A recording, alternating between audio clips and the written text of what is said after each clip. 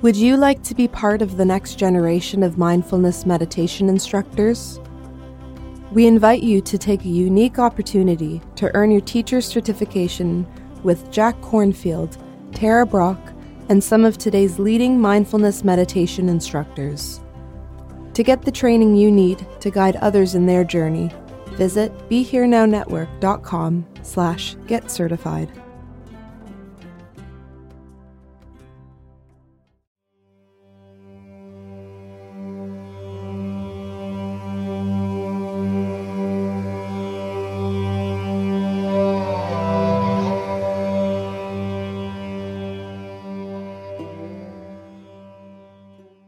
Welcome again, everyone, to Ram Dass Here and Now. I'm Raghu Marcus. Today, we're going to present a Ram Dass talk. I don't know when this was, maybe early 90s, late 80s, something like that.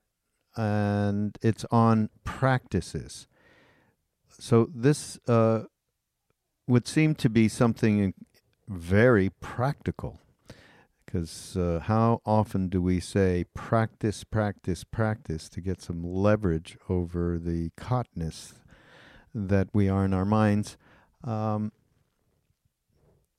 it actually is more complex, as usual with Ram Dass. And I'm going to give you a little bit of a chance to get an idea of what this comprises, this really wonderful talk. I want to shout out for our partners, 1440.org, 1440 Multiversity, who have just the most marvelous people, teachers, and leaders, thought leaders, and do these incredible workshops near Santa Cruz. I'll give you an example. I was looking through their schedule. Go to 1440.org, and you'll see their schedule. And they have a lot going on. So a number of the people, I had no idea. I'd never heard of them before. But then I just looked, and I saw this woman named Martha Beck, and she had a weekend workshop, Surfing the Waves of Change. And I thought, okay, that's up our alley. I should do something on my other podcast, Mind Rolling. On Be Here Now Network, and I had Martha on there. I didn't know her from Adam, and she was just utterly fantastic. She was so present and so personable and so loving, and God, I mean, it was just a wonderful experience. Now, I could easily have, had I been near there, I could have gone and to her workshop, and I would have just had an experience with somebody that I really didn't know, and I only liked what I read about what the workshop was going to be. So 1440 really presents quite incredible programs, and we're really happy to have them as a partner. Now, the other thing, I want to play a song. I haven't done that on this podcast, I don't know, forever or maybe never. I do it on Mind Rolling. We bring up music all the time when we do play songs. I'm going to do it more often, actually, because I think music, in terms of what Ram Dass talks about today, is a wonderful practice. And so here we've done this thing, which is a wonderful collaboration with an artist named East Forest. And he's a friend of Trevor Hall's, for those of you who know Trevor. And in fact, Trevor on this track is featured. So it's a real family affair. But basically, East Forest, who went to Maui, and he had a couple of days chatting with Ram Dass, and this is last summer, and he brought back the tapes, and he cut them up, having a theme. So every song has a theme. This one's called Mind Karma. It's extraordinary. I never even heard Ram Dass ever talk about karma in this way. And there's a beautiful video. If you go to ramdass.org, hit the banner at the top, and it'll take you to a page that talks about this whole collaboration between Ram Dass and East Forest.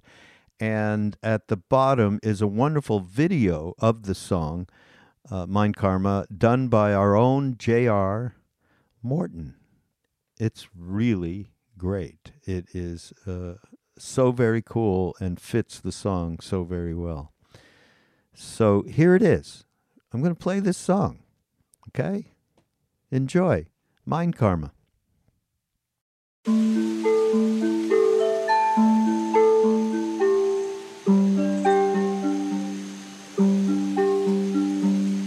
Our karma is our mind.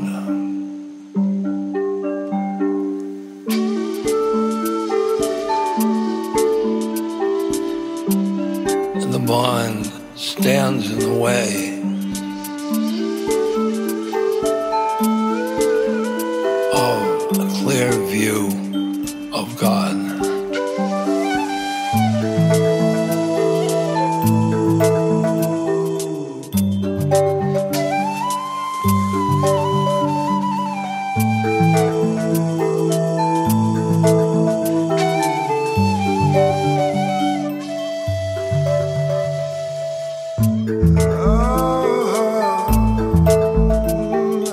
Our minds give us clouded perceptions.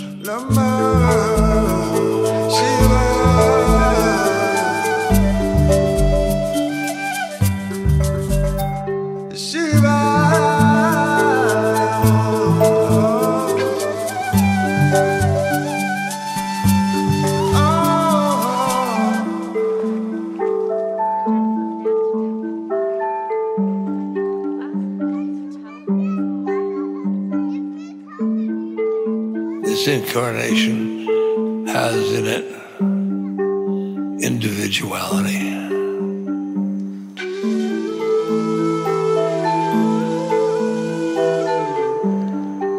Individualism leads to war and anger and insecurity and fear.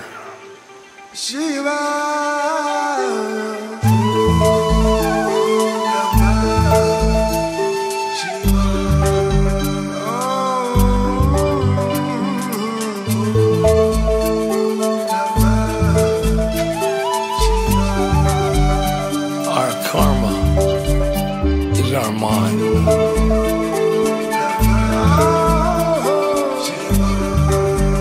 Our karma is our mind.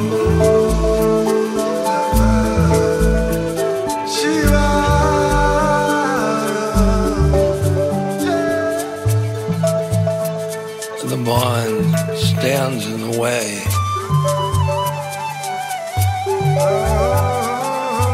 of a clear view of God.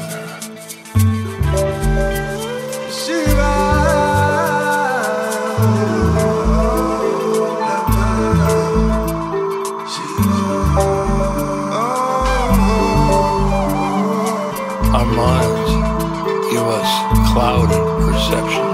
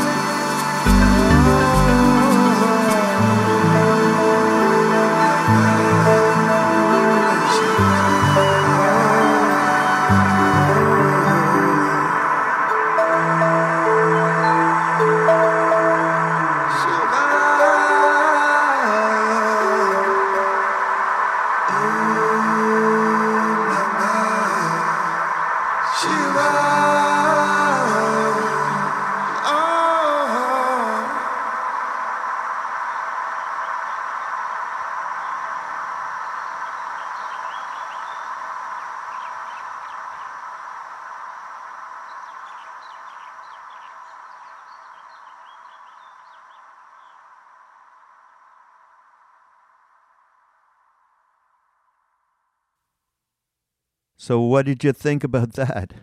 By the way, talking about thinking about that, you guys send some comments to us of any sort. There, you can go to the site or go to info@BeHereNowNetwork.com.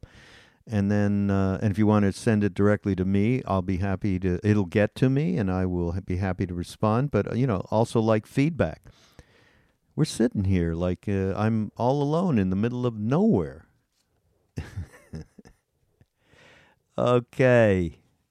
Ram Dass on practices. So here's the premise. Each of us is the manifestation of a unique karmic predicament. That unique karmic predicament has to do with balance of mind and heart and energies. It has to do with the whole mosaic of attraction, aversion, attachments, etc. of our mind. So what practice do we do to get free? And therein he launches to even the meaning of us attempting to do practices, of doing them from the wrong place, from trying to accomplish, and then allowing for that to happen, and then looking deeper and deeper. When we make different mistakes, we do things that aren't really part of the nature that we might follow. Like me, I'm totally into music, and I love doing chanting. That's my, along with meditation, main practice. And he talks about looking to intuitive heart, and developing a trust in that intuitive heart is very, very important. Now, in order to do that, one needs to look into the nature of our minds, and so that we can see all of the kinds of motivations, the ways in which we have this cherished world, which, as Ram Dass calls it, actually, once you dip into the identity that's deep in the content of the mind, your true identity, your cherished world just becomes another set of phenomena. And of course, there can be a lot of pain in that.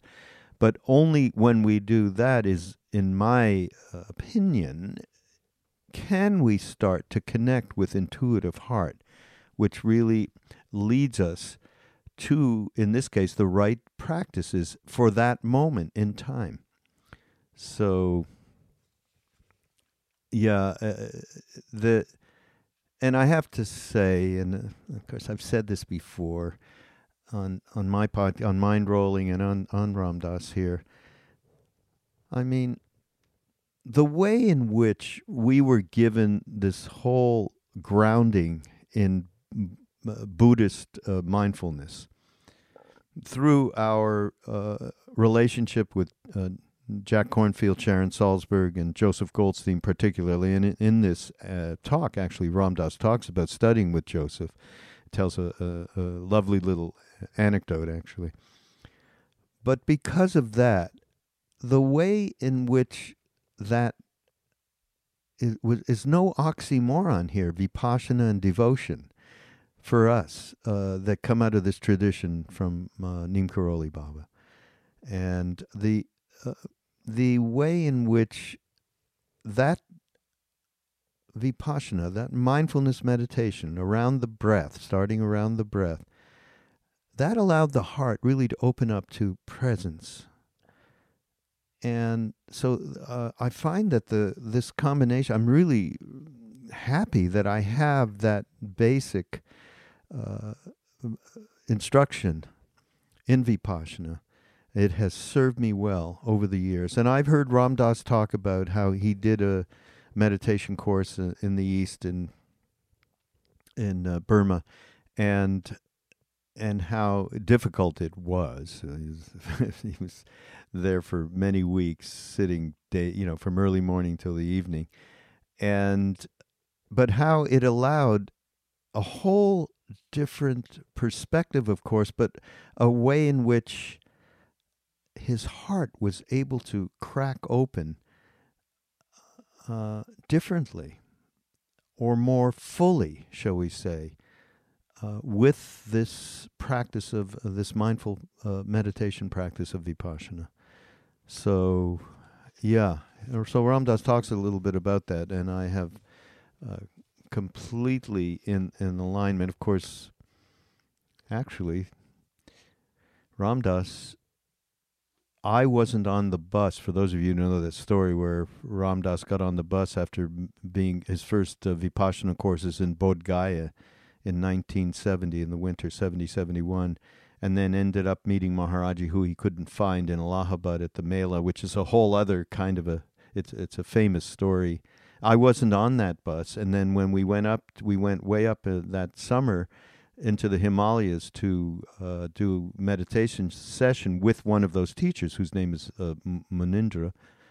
That got canceled, so it ended up Maharaji sent me to be up there with this group that had already had that practice, me and somebody else, and Ram Dass ended up giving me the basic instructions, more of the one-pointed part, the concentration part, the focus part, but the most primary part being just being with breath. So that was tremendously important to me. Can't tell you. Okay, what else is in here?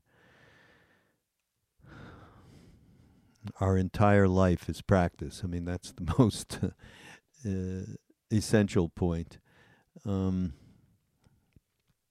Great story around crazy wisdom and what Maharaji did to Ram Dass until around getting rid of us all to get on the local VW bus that Ram Dass had and go back to the hotel. Get rid of them. So one last thing that I think is important, as you listen to this, to really consider is the way in which we are so hard and judgmental on ourselves when we start doing practices, and we are, it's natural to wait for results, and of course that is very counterproductive. Wait for results, productive, counterintuitive, really. So there are times that the onion layers peel off, and they need to peel off a little naturally. You can't be ripping. And maybe there's times, and this is what Ram Dass talks about, where you're not quite ready to let go of some of the stuff, neurotic tendencies, habitual patterns, whatever. So you need to create a boundary. This is a mental boundary. This is really interesting and really profound, actually. Not boundaries to push away the divine, to push away the presence, but boundaries to acknowledge the stage and level of your development. What you have to trust what you can transmute and what you can, and allow for the timing to be real.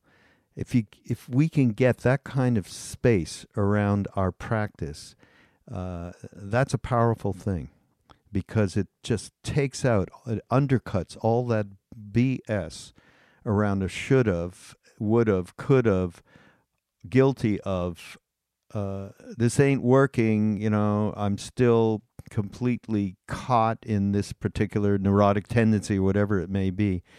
It'll cut out all that judgmental self-talk. This is, I think, a great idea to frame that for ourselves so that we can naturally start to transmute these tendencies. So I think it's just a wonderful, wonderful little piece in this thing.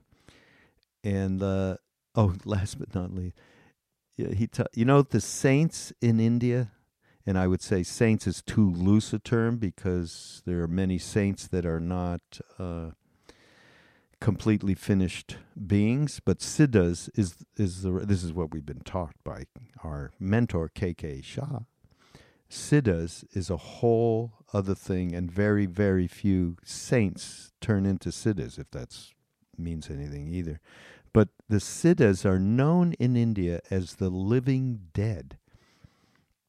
Right? Why? Oh, there's many reasons why.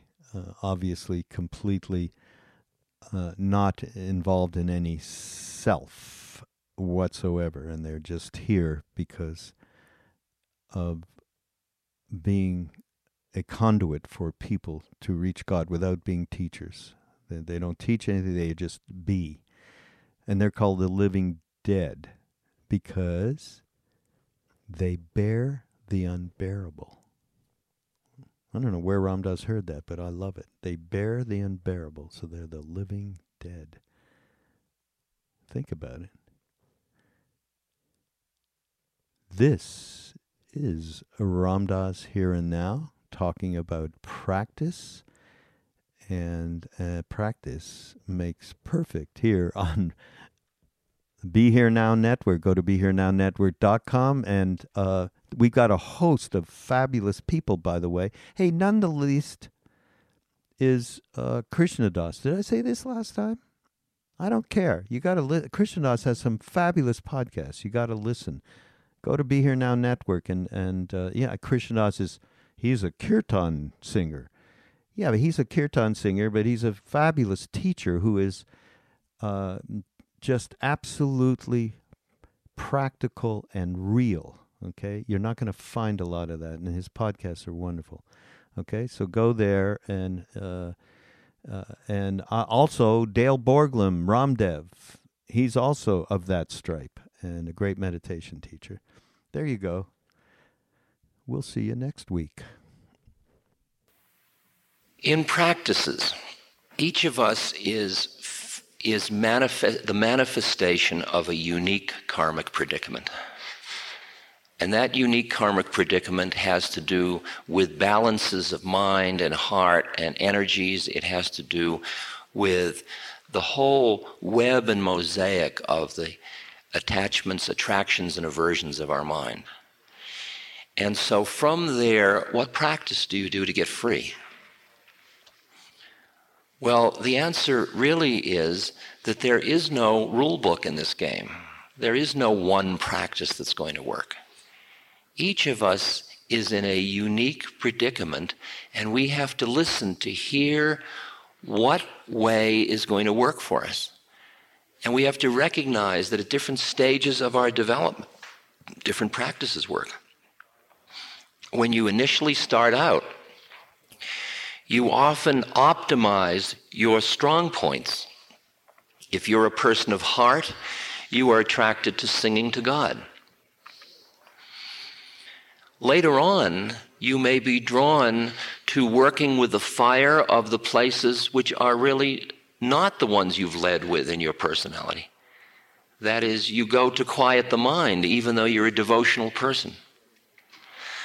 I have been, as you know, accused many, many times of eclecticism, which is often treated as a dirty word. I mean, people like Swami Satchidananda had said, you must not dig a lot of shallow wells, you must dig one well deeply. And I hear him, and I understand what he's saying. I can't help myself. I mean, my practice, which is Guru Kripa or grace of the Guru, how does that express itself in form?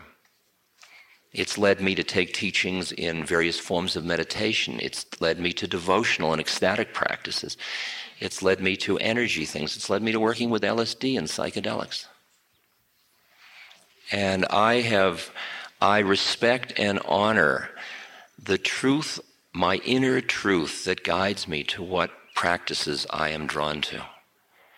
And other people tell me what they think I should do, and I run that into my intuitive heart, and I listen and I process, and then I do what I feel I need to do.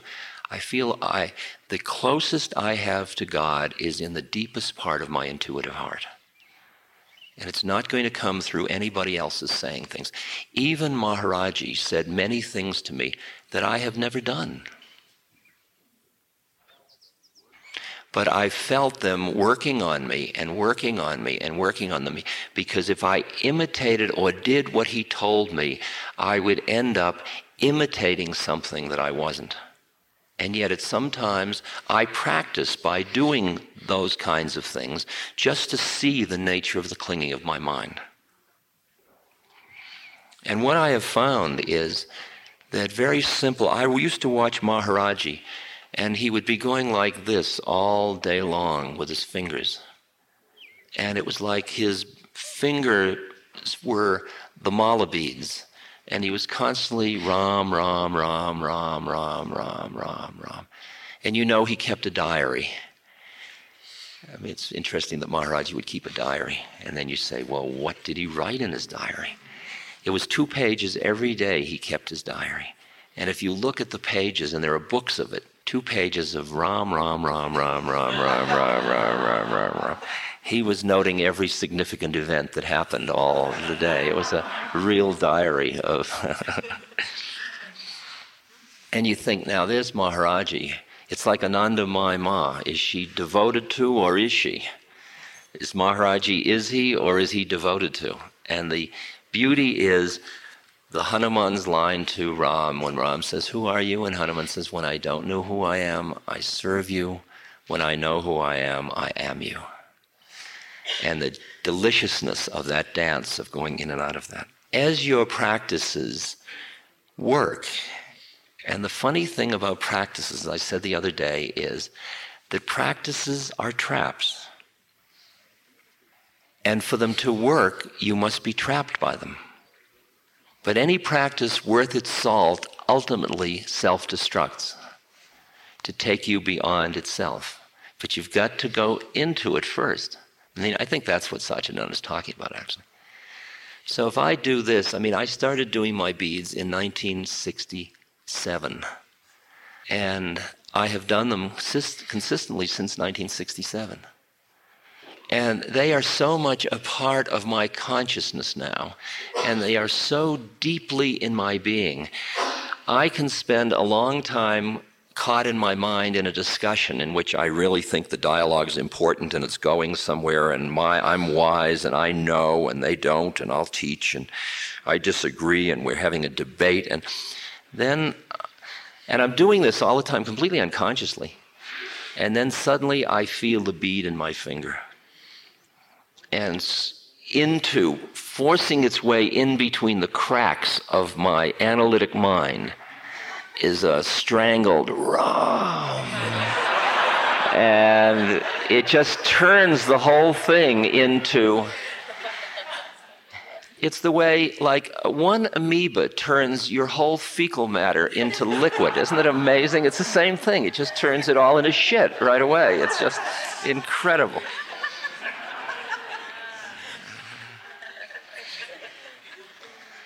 So the practices... And the practices are so varied. Some of the practices focus on the heart. And people start their devotional practices with deep interpersonal loving of. And then they go from emotional, from a kind of romanticism in devotion.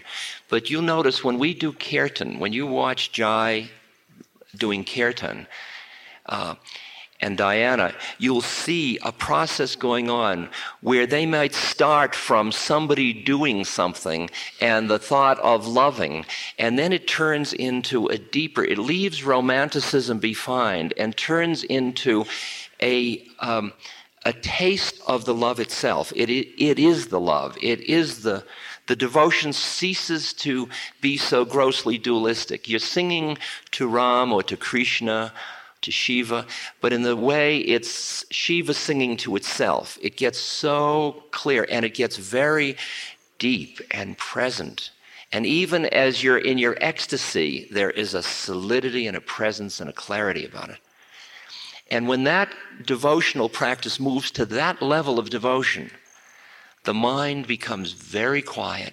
The same quietness you would have had if you had been sitting and doing meditative practice. And at that point, you can feel, as you enter into these altered states of these other states of consciousness, which are only altered if you look at them from here, these other planes of reality, you can feel you move into other energy domains, and the whole energy system of your body is metamorphized and changed. So if you went through energy systems in the work with Yogi Bhajan and the work with Muktananda and Shaktipat and all that, if you push with the energy system, as the energy moves you, it forces you into these other planes of consciousness where the heart can open, where the mind can quiet. And in the same way, as I said the other day, when you work in the mind to concentrate, to deepen your samadhi, to deepen your mindfulness, to do your meditation practices, you will see that at first they seem to be pitted against your devotion, that they feel dry, to just follow your breath all the time. What happened to my love of God? What happened to all the rich rushes of all those stories and the delight and the yum and the yearning, and all of it is mind stuff. Because in following the breath, what you're doing is dealing with the mechanics of the mind, not the content of the mind. And for those of us for all of us whose identity is deep in the content of the mind, with our personalities and our histories and our yearnings and our seeking after enlightenment and our being on spiritual journeys and being seekers and all that stuff, from the mindfulness meditation point of view, these are just more phenomena. And it's hard. It is hard to go into a world where your cherished world becomes just another set of phenomena. You don't want to let go. You feel like you're losing your heritage, your richness, your meaning, everything in life. But as you surrender into that, you will see that the heart opens into the presence, and the presence has in it the fullness of heart. It's where love and power and truth and beauty all start to come together. And as your meditative practice gets deeper, your heart becomes wide open, and you just feel this quality that you are swimming in it. If you think I am swimming in it, it's another phenomenon, of course. I mean, I've had the experience of having so much peace in a meditative practice, and it was a peace that I realized I had been so hungry for all my life. I was studying with Joseph Goldstein. It was such a beautiful peace, and I went to Joseph and I said, Joseph, I don't know how to thank you for guiding me as my teacher into this quality of peace. It is so deep and so extensive. And Joseph said, that's wonderful, that's fine. Now please go back and follow your breath. Because the experience of peace was just another place to hide. And it's interesting the way in which rapture, bliss, peace, equanimity, all the experiences are the experience of emptiness. It is still not the absolute reality. It is still dualistic. And not to put down, but to understand the different domains. The argument of being free to be beyond relative and then to dance in relative. What a delight. Then you're in the Leela, the play, the delight of God. You are God at play. You are part of the Leela of it. So the frustrating part of spiritual practice is that you can't grab at it, like I tried with drugs. I tried to grab it, but the grabbing of it is itself a stance. And you can't do violence to your existing karma. It's just there's nothing wrong. Drugs are a very useful upaya if you know how to use them and you're in a safe space and you are feeling comfortable. But ultimately, the grabbing at enlightenment is a trap. And yet you aim there and you yearn, and finally you realize you can't grab. You develop a certain kind of patience. As you come into timelessness, what's the rush? Where are you going anyway? And you see the whole journey you were on. It's like the one who wants enlightenment comes right up to the gate but never goes through. Not in the sense that Jamil was talking about the gates where you can go through into deeper and deeper places, but the ultimate gate, nobody gets through. Only nobody gets free. And that's the fun of it. Somebody can come right up to the gate, but only nobody gets free. But if you're prematurely nobody, it's just somebody being nobody. So there you are. See, that's the fun of it. You keep getting yum, yum, yum, yum, yum. Yeah. And that's why you begin to treasure the people like Maharaji who are crazy wisdom teachers. because the truth is so far beyond rational, analytic, linear understanding. How do you undercut somebody else's linearity and rational imposition of, I want to understand this. I want to know what I know. And a lot of the crazy wisdom lineages, which are incredibly attractive to me. I mean, I just love them when somebody completely undercuts my game. I remember one day Maharaji was with Maharaji, and Maharaji said, Ram Dass, these people, the Westerners, are all disturbing me. Take them on the bus and take them back to Nainital. So I got everybody on the bus. I said, Maharaji wants us to go back to Nainital. And I was like, he had empowered me. I was Hanuman. And then one of the rascals, Krishnadas, got off the bus, and he went back to Maharaji. He said, Maharaji, can we stay here tonight? Maharaji says, okay.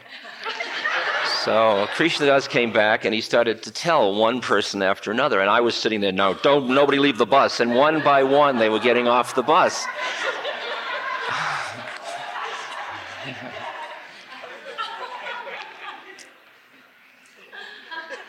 It was...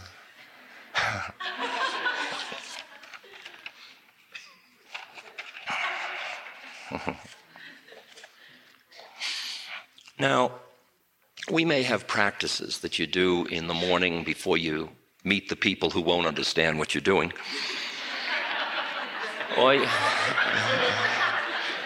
you might have practices that you can keep in your pocket, or all kinds of practices. But ultimately, appreciate that your entire life is your practice. At first, it starts out that I practice on Sunday morning or Saturday night, or every morning for 20 minutes. But ultimately, what else is there? Because until you are free, you are caught in suffering. As long as you are caught in suffering, no matter how compassionate you are, you cannot free others from suffering. And when you look at the web of life and you open to your identity with all of it, and you feel the whole nature of the beast, the whole nature of the suffering, the freedom from suffering, the cause of ignorance, when it's all inside you, and you want to liberate others, not out of personal desire, but just out of itself, liberating itself, then the work on the instrument becomes what life is about. And you feel joy in being able to transform your life, so more and more you see it as a vehicle for awakening. Gandhi described in his autobiography, his title of his autobiography was Experiments in Truth, Experiments in Truth. That his whole life was approaching truth, which is God, which has no form, the truth of absolute reality, approaching it. And all of his life was seen as an experiment in truth. His relation to his wife, his relationship to the British Empire, his work in the villages. When somebody said, what wonderful work, how kind you are to the people in these villages, he says, I am only working on myself.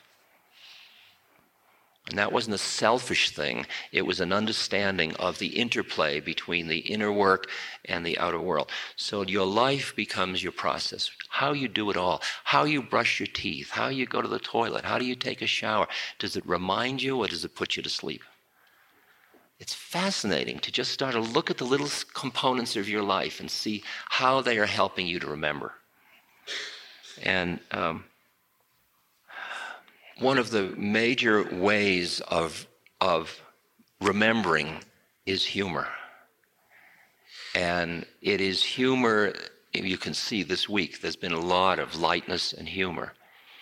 It's not humor at the expense of anybody except yourself. It's the humor that's reminding you. It's the reminding humor. It's the lightness, the humor.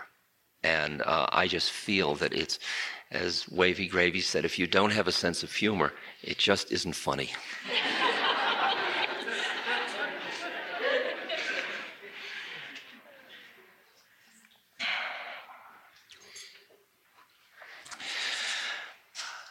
The stance of listening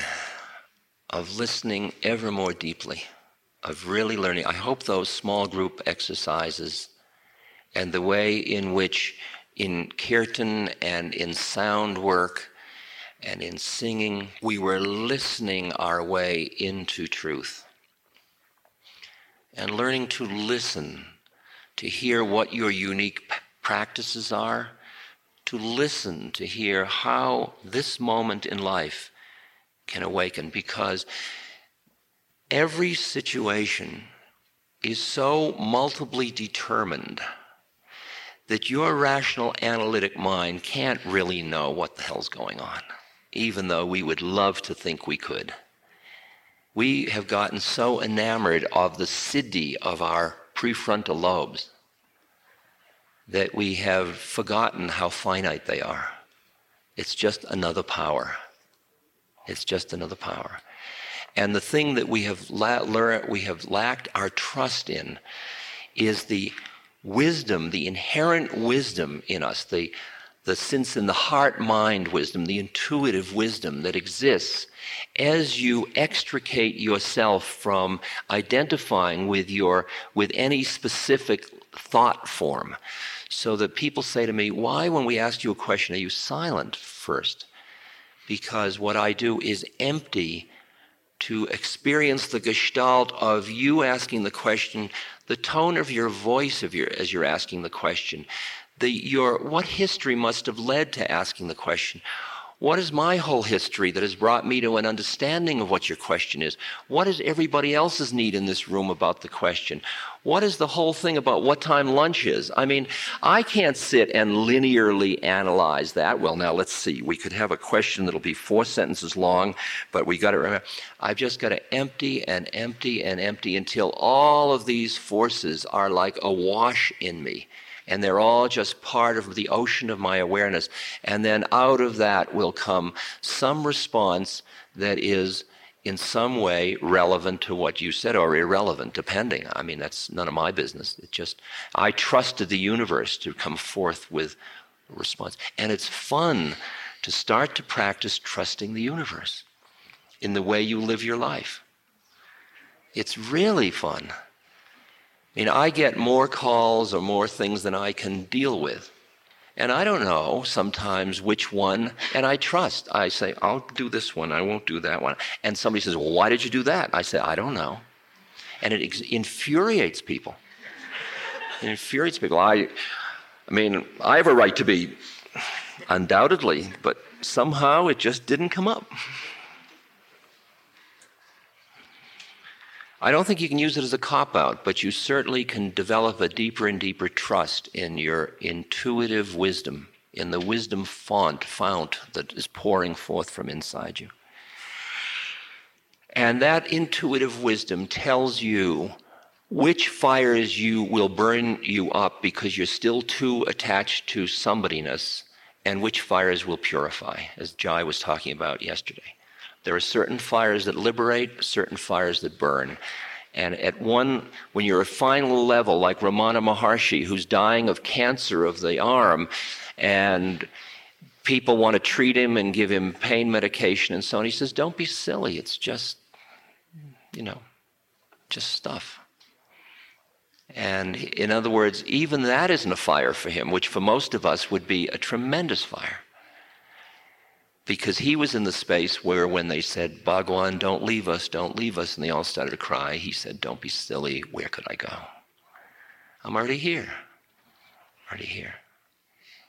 I have always been the same, says Anandamayi. And so knowing what fires you can transmute and which ones you can't leads you to define the boundaries. Not boundaries to push away God, but boundaries to acknowledge the stage and the level of your development. And there are a lot of things that I haven't dealt with in my life, and maybe I'm not going to in this lifetime. And maybe as my love of God and presence and spaciousness gets deeper, they will all fall away and be irrelevant, and maybe they won't. But I have to trust what I can transmute and what I can't. Because I can feel that certain things I get into are so thick and I get so stuck that I'm not yet ready to work with those. And I really allow the timing. And I'm not saying, oh my God, I'm stuck in this, I'll never. And I used to do that all the time. I used to see all of my neuroses and all my clingings and stuff like that as standing between me and God. I don't see that now. I see them as something that may remain, but the meaning of them may change, and they may just turn into my style of being manifest rather than my obstacles. And that'll happen very gracefully. It seems to be happening gracefully. I invite you to feel that life is this kind of a process, so that when you feel you fell off the path, you just say, falling off the path, more process. Because where could you go? Maharaji said, I am always in communion with you. God's always there. You may forget, and it may be a hell for you, but the power of that forgetting will affect the richness of the remembering whenever it happens. And it will also affect every subsequent forgetting. So don't think you fall off the path. I think that's a fraudulent concept. I just can't buy it. I don't hear it. I meet people who tell me they fell off the path 20 years ago, and I look into their hearts, and their hearts are so beautiful. And I realize the pain they've been through of falling off the path, and how that has burned into them a compassion that is such a payoff for them. In terms of the changes that one goes through, one must recognize that even though you see where you're going, it is important that you honor where you've been. And that involves grieving. It involves acknowledging and giving space to. Because when you move from, like, the whole initiation rites of going from childhood to adulthood, there is a process in the initiation of leaving childhood behind. And so for us, as we go in spiritual journey, there is a loss of the dreams we were functioning under, of the models we were functioning under. And you have to slow down enough to bury the dead, to sort of allow the thing to have its completion in the process of going on. You don't want to get obsessed with it, but you don't want to push it away. And often, in our culture particularly, I see people unwilling to grieve, unwilling to honor where they've been, unwilling to honor the losses. Because if you've built a whole world on a myth of happiness coming from a certain thing, and then you get there and you realize that you've been had, that it isn't what it's about, think of the investment, of the depth you've invested in that myth. And you can't just say, well, that's over, now I'll go on. You have really got to grieve for it and allow it to have its completion. And I think we're in between and learning how to grieve for the dream of our innocence through all of the stuff that went on in our childhood, grieve and then go on, and grieve and then go on. And I invite you to play with that balance. Don't get caught, don't push away. Don't get caught, don't push away. And this, for me, is the truth of the relationship between personality and spiritual dimension, spiritual perception. That I feel it is this kind of intimate dance, that my personality, my karma as manifest through my personality, guides me into spiritual practices. The spiritual practices lead me to re-perceive my personality. The re-perceiving leads me to come back and do more work on my personality from a different point of view. The different point of view leads me to new spiritual practices, or doing the practices from a different place. As I come into these practices, there's more space. In the presence of space, certain personality stuff arises that I never noticed before. And it's like skimming soup. And then I go back and I skim some more, and then I go back into my practice. And there is no dishonor as a spiritual person in working with personality stuff, working with childhood abuse, working with neurotic relationships and all that. The only thing is, it is like the garden of infinite delights. It's incredibly seductive, and you must balance it all the time with very deep spiritual practices in order to not get sucked in.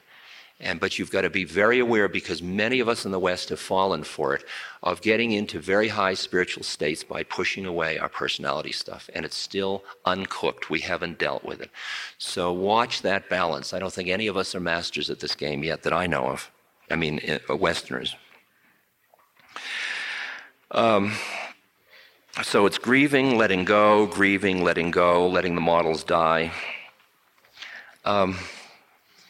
And I think part of that is becoming comfortable with the idea of death and your non-existence in the form you've been attached to. Grieving your own death. This is an interesting way of saying it. Rilke's line is so beautiful that one can contain death, the whole of death, can hold it in one's heart gentle and not refuse to go on living is inexpressible. To live this moment, not denying the fragility of the forms. It's like looking at suffering. To keep your eyes open and looking at what is. To look at the violence, the cruelty, the greed, the fear, the agitation, the lust, the doubt, all of it, the sloth and torpor, all of it. To look at it all and have the perspective of the balance of saying, I am looking directly into the light of the mystery. And to not flicker and turn away the mystery of death, to sit with it, and from out of that to act. All I can say is, wow, it's incredible. It is incredible. And the statement, it's too much for me, I can't stand it. Look again. Look again at who the me is and whether you want to hold on to that me. Saints in India are often called the living dead, because they bear the unbearable. It is unbearable. And so instead of pushing away to make it bearable for who you think you are, you surrender who you think you are into the ocean, and then it is bearable because you aren't. Just all is. And out of all of it comes a compassion that is breathtaking. It's the genuine compassion of your deepest truth. And it rises up, and your acts towards other human beings aren't because you're good or you're kind or you even want to help them. That's all interesting, but that's not what it is. It's the compassion of the universe rising up in relation to the suffering. It's this dance. It's this incredible tension and play of form.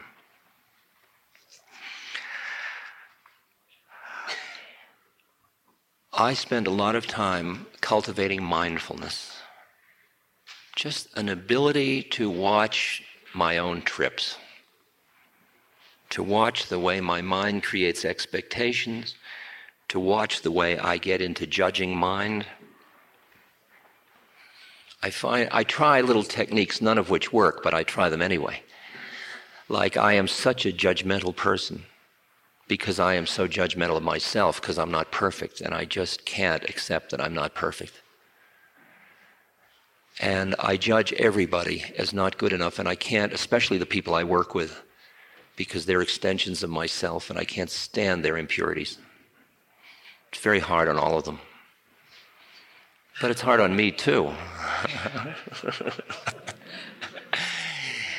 But I tried an exercise of every time I saw myself judging, to the moment I noticed it, which I usually don't when I'm judging, but the minute I noticed it, to immediately substitute appreciation. Appreciation meaning just an acknowledgement of what is, of the karma that led them to be such a slob, or such a fool, or such a sleaze, or such an incompetent person. Not just the people I work with. I mean, I'm talking about everybody. I'm talking about all of you too, you know. And I really played with that image of how when I go out in the woods and I look at trees, I love oaks and I love elms and I love pines that are all scrunched and I love beautiful thises and decaying wood. But the minute I get around humans, I can't see them as trees. I can't appreciate a human the same way I appreciate a tree. And yet the human form and the mind and the heart are all nature. They're all the unfolding of karma, the same way the tree is. And I realize only when I can fully appreciate this form will I appreciate that form. This podcast is brought to you by the Love Serve Remember Foundation and ramdas.org. We appreciate you listening, and we appreciate all the support that you've given us. Please continue that support and donate at ramdas.org.